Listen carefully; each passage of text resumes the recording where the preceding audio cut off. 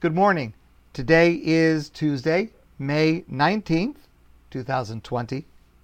Yesterday, we had the Virtual Israel Tour program, and if you missed it, you really missed a great session.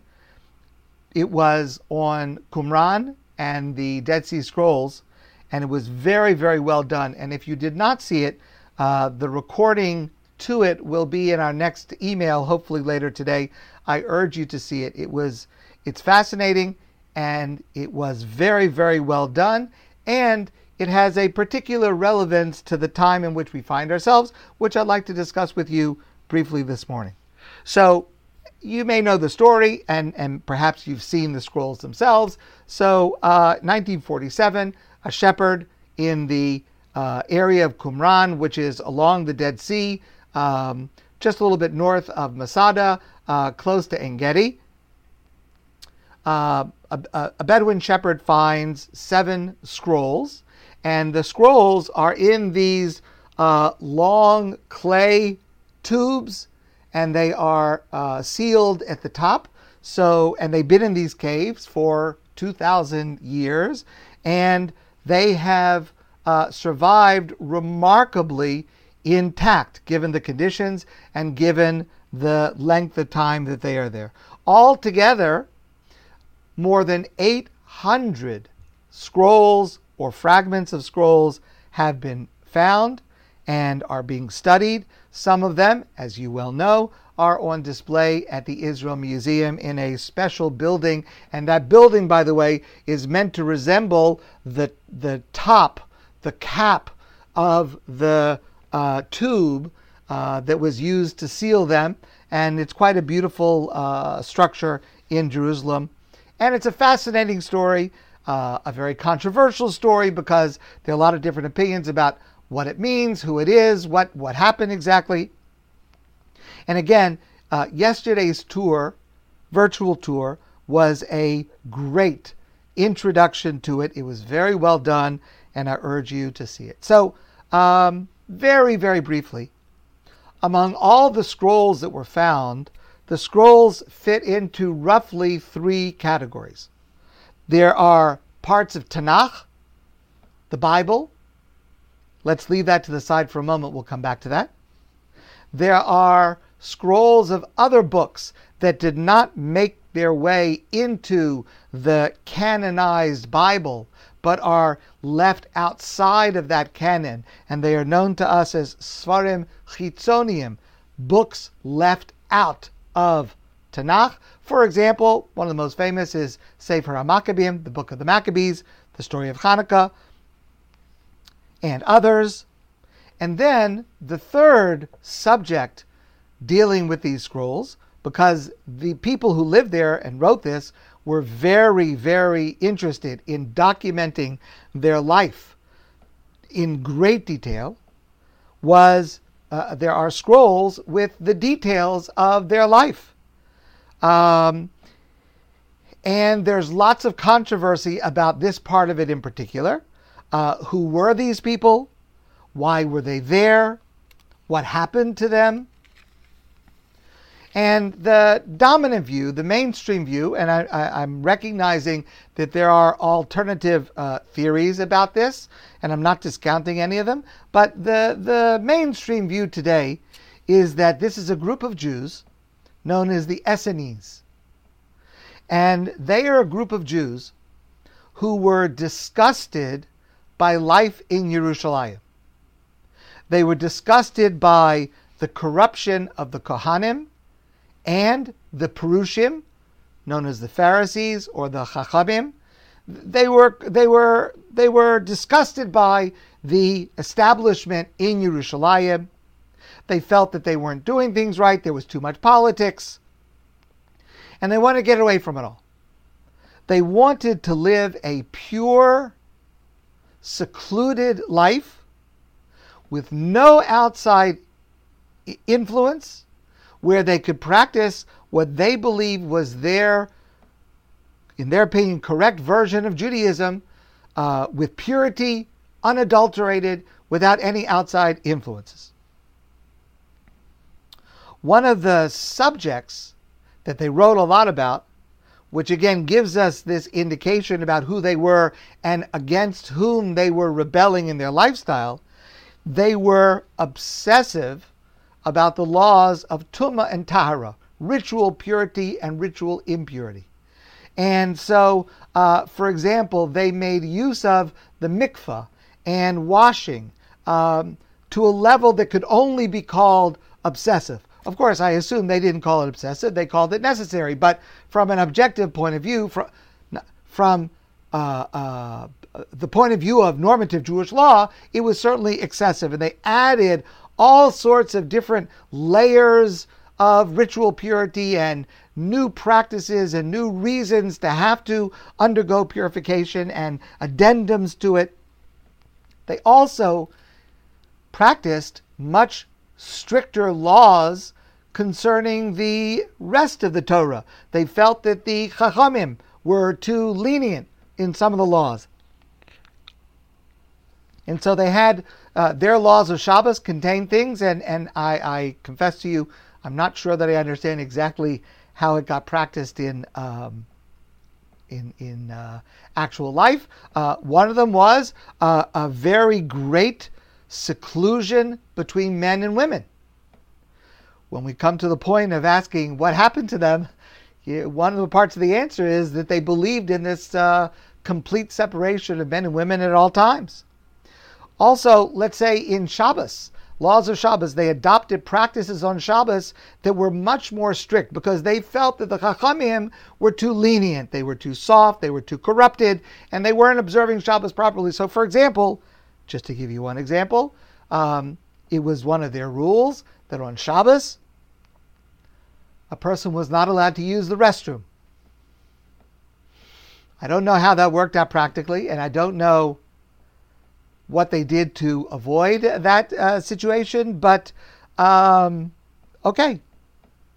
But ultimately, as I think you should be able to see, not without great difficulty, it was an unsustainable lifestyle, and for a variety of reasons, they did not survive. So, fascinating subject, fascinating group of people, and by the way, there very well could have been, and we have some indication of other groups that left and lived on their own for various reasons, with various alternate philosophies and practices. This is one that we happen to know about through these scrolls. Let's go back to Tanakh. Before 1947, when these scrolls were first discovered and came to light, the oldest Bible text in existence was approximately 1,000 years old. There's an amazing thing about that oldest Tanakh, that oldest Bible, is that Torah is exactly identical to every single Torah in every shul, in every home, all around the world today, 2020.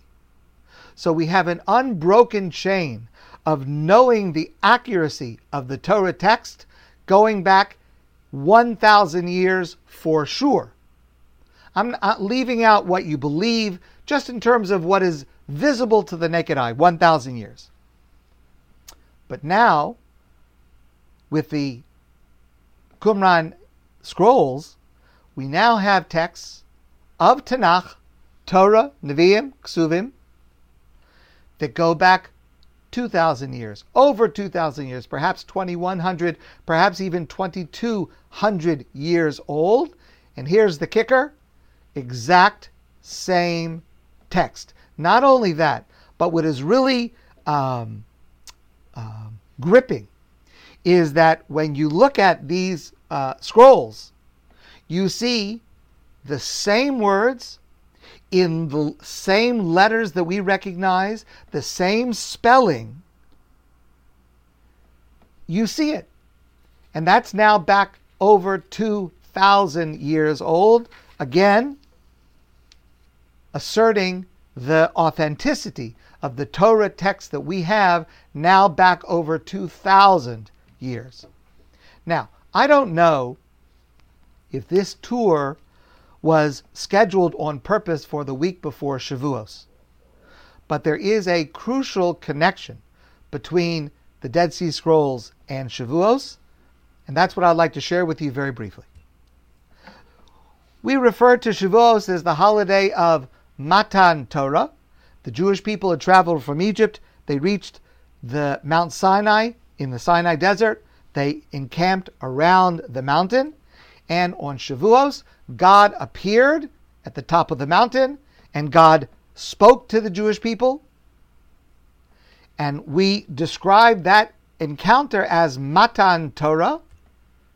We refer to the theological principle that comes from that as Torah Sinai. Our Torah comes from Sinai. So there are two parts to that. The first part is Shavuos is an expression, is an experience of the contact and intimacy with God, the closest contact and intimacy with God that had ever happened with a group of people and will ever happen with a group of people. That is one of our fundamental beliefs. The way that God spoke to the entire Jewish people, the way that when you speak, I am listening to you, that intimacy, that connection, that moment of binding, that is the first theological aspect of what we celebrate on Shavuos. And that was unique in all of history.